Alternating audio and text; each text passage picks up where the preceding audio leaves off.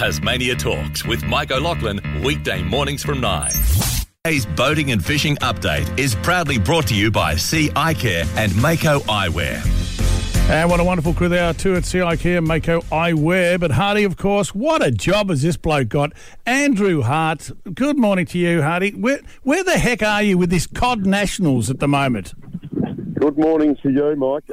What's that? In the middle of Lake Moala, which is Yarrawonga Moala, so obviously the border of Victoria and New South Wales inland a bit. Beautiful spot, absolutely beautiful spot. It's Murray River that is in the form of a big lake.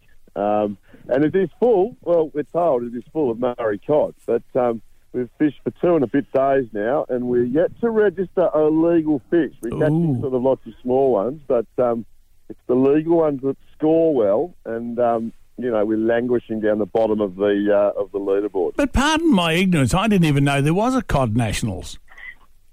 No, look, I think it's been going for 20 odd years. It's a cash tournament. It's not a there's only, well, I'll say only, but there's 70 people in it. And, there's an entry fee and you're fishing for big money. So this year on the show, I just thought it'd be fun to do a few of those big tournaments around the place because people take it very seriously. As they would. Look, we're taking it a little bit less seriously, but still trying.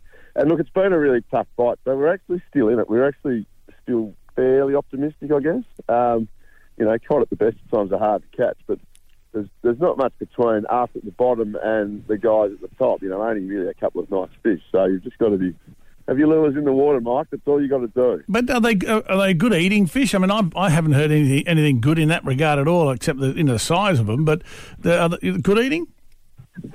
Look, I've never eaten one, but Mick, my teammate here, who's cod guru, is giving it the thumbs up. I know that they've got a layer of fat, which is never a great thing when you cut a fillet of fish. But I think if you do them right and you cut the fat out, and you choose your size, you don't want one too big, you want one just size. So a size fish here is 55 centimetres, which is a fairly substantial fish, because they're quite a thick fish too. So they're big, a size fish is probably 2 kilos.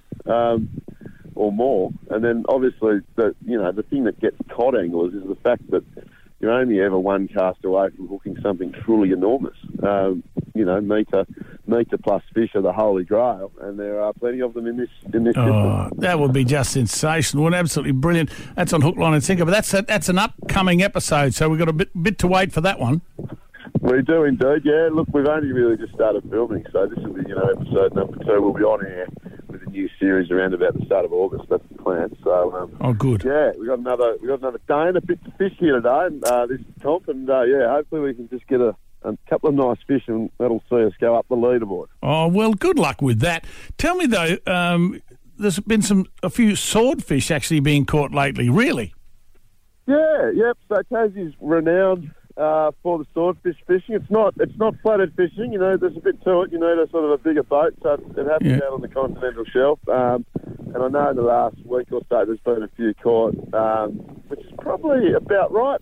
March, April, May, the best months for them. So you go out to about 400, 500 metres of water, tie a great big rock onto your bait, and send it down to the bottom, and break the rock off and drift your bait down there in that depth of water. And look, it sounds silly, but it actually works really well. And look, if you hook a swordfish, you'll certainly know about it. I was thinking you would, wouldn't you? Fighting fish, good heavens! They're a great fighting fish. They're a great big fish. And the other thing about them, though, is they're a great eating fish. So, a lot of guys catch them and let them go, but others sort of, catch them and put them in the freezer. And the thing about swordfish is they freeze really well. And, that's absolutely delicious to eat. So, oh, yum. It's every time I talk to you, it's like, I'm glad it's on a Friday because it's like you suddenly go, I've got to have some fish and chips. Too much.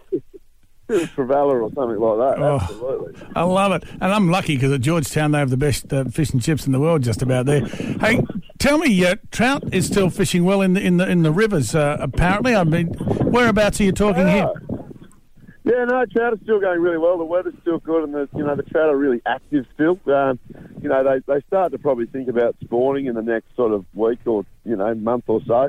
But while the season's still open, which is to the end of this month, they're active, and the rivers are flowing beautifully because we've had a bit of that summer rain. And look, it's still worthwhile just going out and wandering around. However you fish, I know that the dry fly fishing's still good, but if you want to just throw a worm in or a little spinner or something like that, get your trout fixed before the season closes, I guess, because they're still fishing pretty well.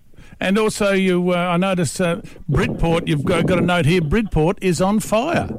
Oh, my cousin. So he has been smashing the big snapper and snapper. The other day he got something like 7 snapper up to about 6 or 7 kilos and 7 or 8 kingfish as well, all in the same session. So look, it's the north coast, all along the north coast is fishing really well for snapper, for kingfish still, whiting still. So it's still a good time, Mike. It's still a good time. So if we get some nice weather, get out there and have a go. And I noticed too, another flathead, there's some, I saw a photo in the paper, some enormous flathead being caught at the moment. So there's some good fish out there. But it was interesting reading that the current fuel prices are, curtailing a bit of an activity or two, because people are sort of saying, well, maybe I can put it in, I can go down and do a bit of reef, on the rocks or whatever, but I can't put the boat out. It's too expensive to fill it up. Oh, it's scary, isn't it? I filled up my boat the other day and it was horrible. That's one way of putting it. Nicely really said. Horrible. So, it's the world we live in, I guess. But, look, there's always land-based options and cheaper options and, more bread and butter fishing options. You can just go anywhere in Tassie. We live in a pretty good spot, when the weather's good, all the water holds fish of some sort. Yeah, it does indeed. Always a pleasure to talk to you, Hardy. Enjoy it up there. What a good spot too. It sounds a little breezy, but I hope you do a little bit better and pick up a few bigger cod. Thanks, mate. Give me some lucky cod vibes, and hopefully we don't come last, because that'll be embarrassing. Okay, you've got the vibes heading your way. Thanks, Andrew. Good to talk to you, Hardy. Thanks, mate. Bye, mate. Bye for now. Boating and Fishing Report, of course, thanks to the wonderful crew at CI Care and Mako Eyewear as well. Andrew Hart there with Tasmania Talks, and it is a free-for-all Friday. We've got Mayoral Moments on the way as well. But a message from TasWater. We've sent through a media release. Can I mention this, Mike? Certainly. Keep areas clear for our water meter readers. There you go. I'll read the media release to you. From snakes and bees to trees and garden beds, TasWater's meter readers face a number of hazards when they come out to take readings at properties throughout the year.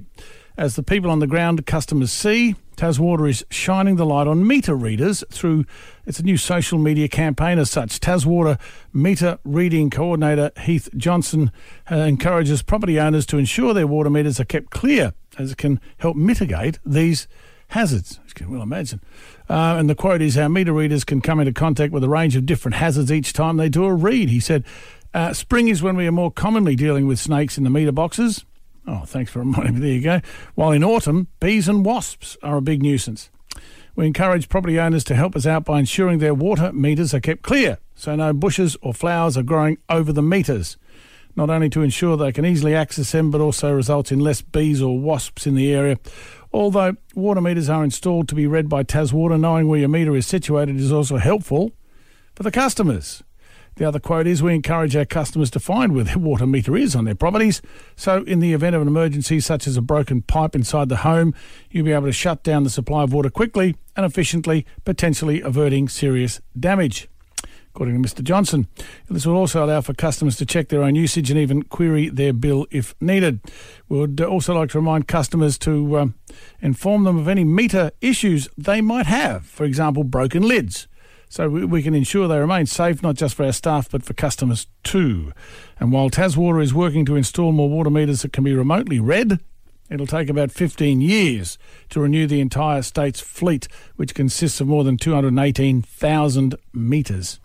The final quote is, having clear and direct access to meters will reduce the number of estimations we are required to do when we cannot collect an actual read, says Mr. Johnson. Keeping the areas clear for our water meter readers.